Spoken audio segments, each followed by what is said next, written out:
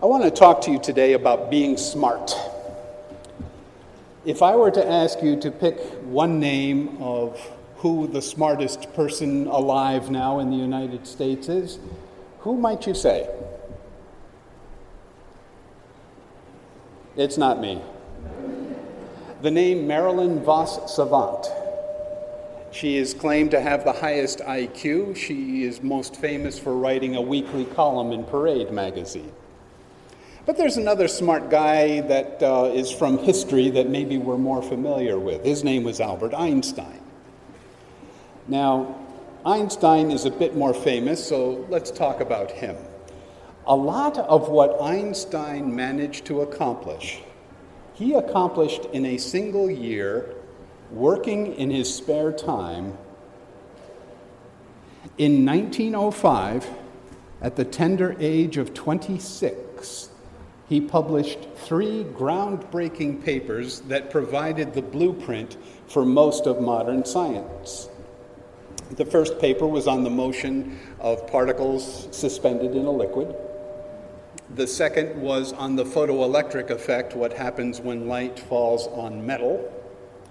But the third was his more famous one, his theory on special relativity, which led to the shocking and counterintuitive conclusion that time is not constant and neither is distance or mass.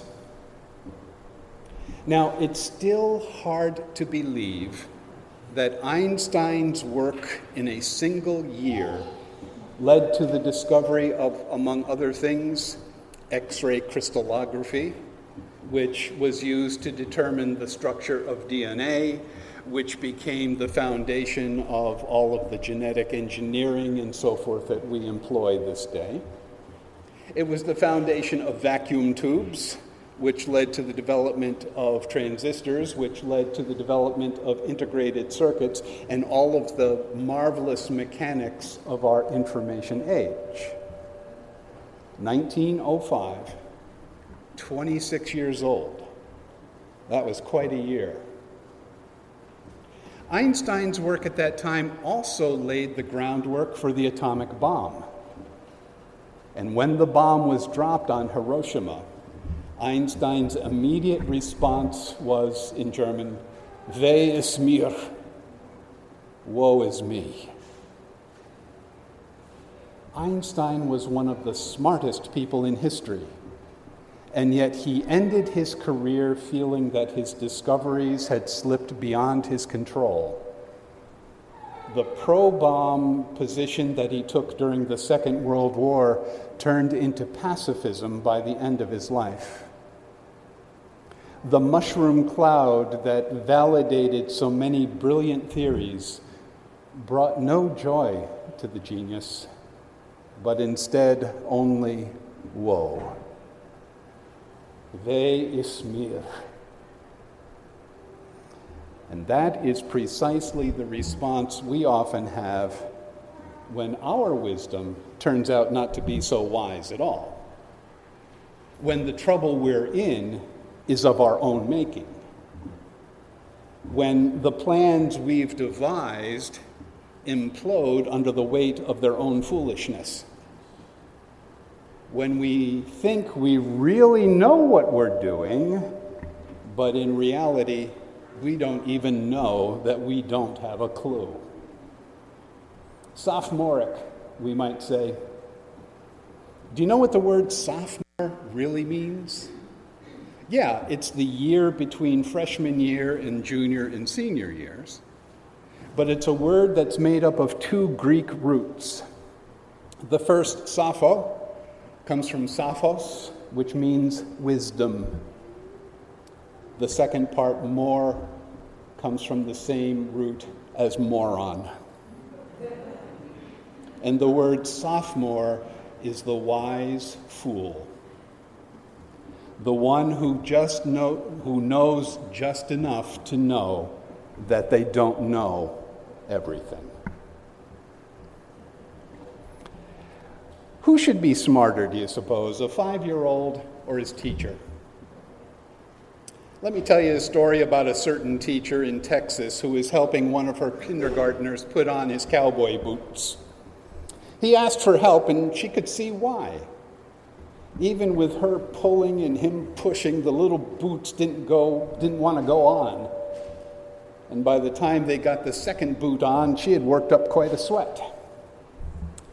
She almost cried when the little boy said, "Teacher, they're on the wrong feet." She looked, sure enough, they were. Well, it wasn't any easier pulling the boots off than it was putting them on, but she managed to keep her cool as together they worked to get the boots back on to the right feet this time. "Teacher," the boy said, "these aren't my boots." She bit her tongue rather than get right in his face and scream, "Why didn't you tell me that before?" like she really wanted to do. And once again, she struggled to help him pull the ill-fitting boots off his little feet. And no sooner than she had gotten them off when he said, "They're my brother's boots. My mom made me wear them." Now she didn't know whether to laugh or cry, but she mustered up what grace and courage she had left to wrestle the boots back onto the little feet again. And then finally, helping him into his coat, she asked him, "Now, where are your mittens?" He said, "I stuffed them in the toes of my boots." You'll be happy to know she's up for parole next year. It's not unusual for us to think we know what we're doing. But in reality, sometimes we don't have a clue.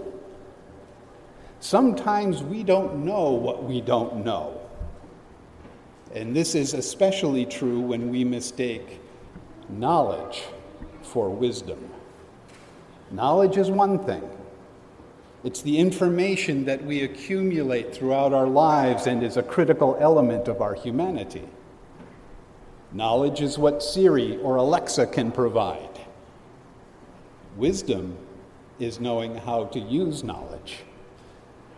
What will we do with the knowledge that we are discovering day by day, year by year? Toward what end will we use this very powerful and precious resource? In the Old Testament text read so well today, a young Solomon, and scholars suggest he might have been as young as 15 years old, assumes the throne of his father David. At this momentous turning point, he has to decide what his focus as the new king of Israel will be.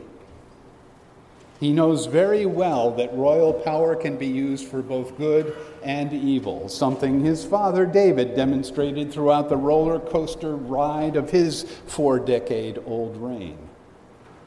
And so Solomon hopes his administration can do better. Now, since there is not yet a temple in Jerusalem, Solomon goes to a high place called Gibeon to offer a sacrifice to the Lord. And we're told that Solomon used to offer 1,000 burnt offerings on that altar. So it is clear that Solomon is no slouch in the sacrifice department. And while he is in Gibeon, God appears to him in a dream. And God says, "Ask what I should give you." Tough question to ask a 15-year-old sophomore.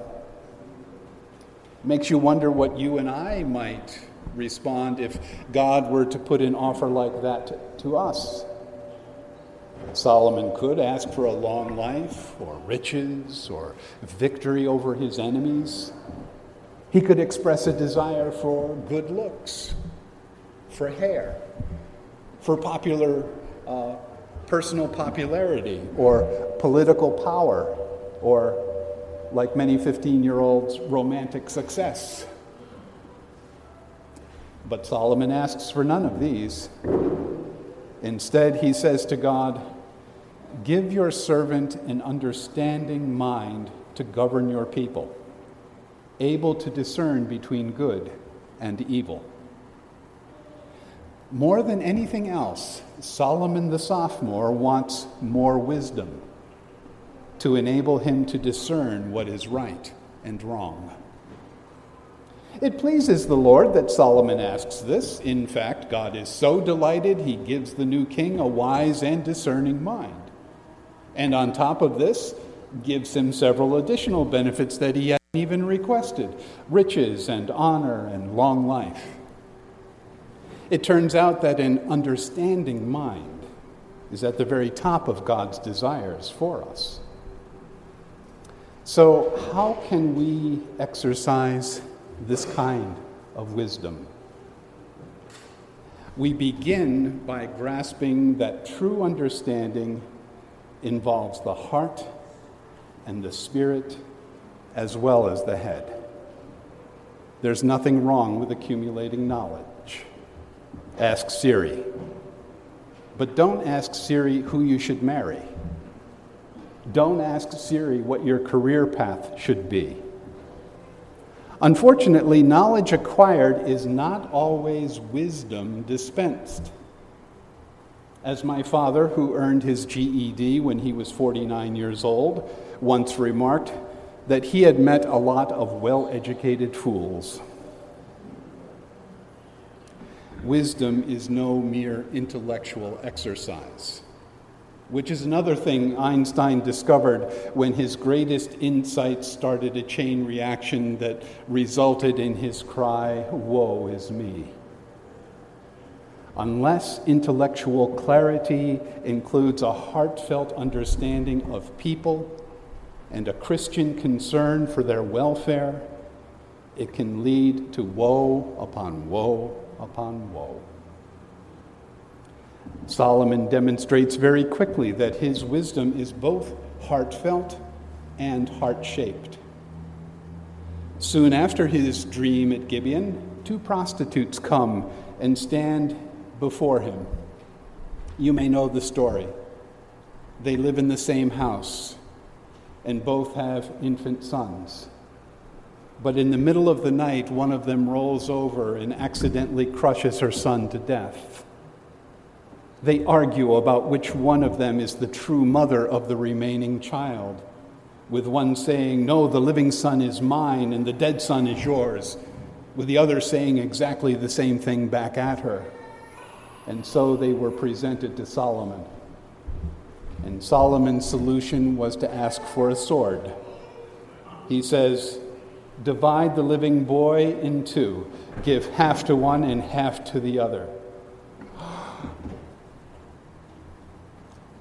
The woman whose son is alive says to the king, "Please, my lord, give her the living boy. Certainly do not kill him." Solomon had the wisdom to know that only a true mother would be willing to part with her son in order to spare his life. So what is wisdom? Where can wisdom be found? Wisdom is at the intersection of thought, feeling, and spirit. It involves walking in God's ways and keeping God's commands. When we walk with God, we replace the human tendency to do what is most base and most selfish with the Spirit-led tendency to do what is most helpful and selfless. Wisdom always wears a cloak of charity. As Jesus taught, the greatest wisdom is to love God and your neighbor. You shall love the Lord your God with all of your heart and your mind and your soul and your strength, he said. And he said also, you should love your neighbor as yourself. Wisdom may flow from knowledge, but it is not just knowledge. What Jesus is saying is that we should keep love of God and love of neighbor in front of us as we move forward into the future together. if our discoveries don't help us to act in a truly loving way, then we need to find another path to travel. Great minds have always sensed this, whether they were kings of Israel or winners of Nobel Prizes. In fact, Albert Einstein himself said, "It has become appallingly obvious that our technology has exceeded our humanity." Wisdom requires not only a good mind, but a loving heart and a willingness to walk in God's ways. Any other path leads to a world of woe.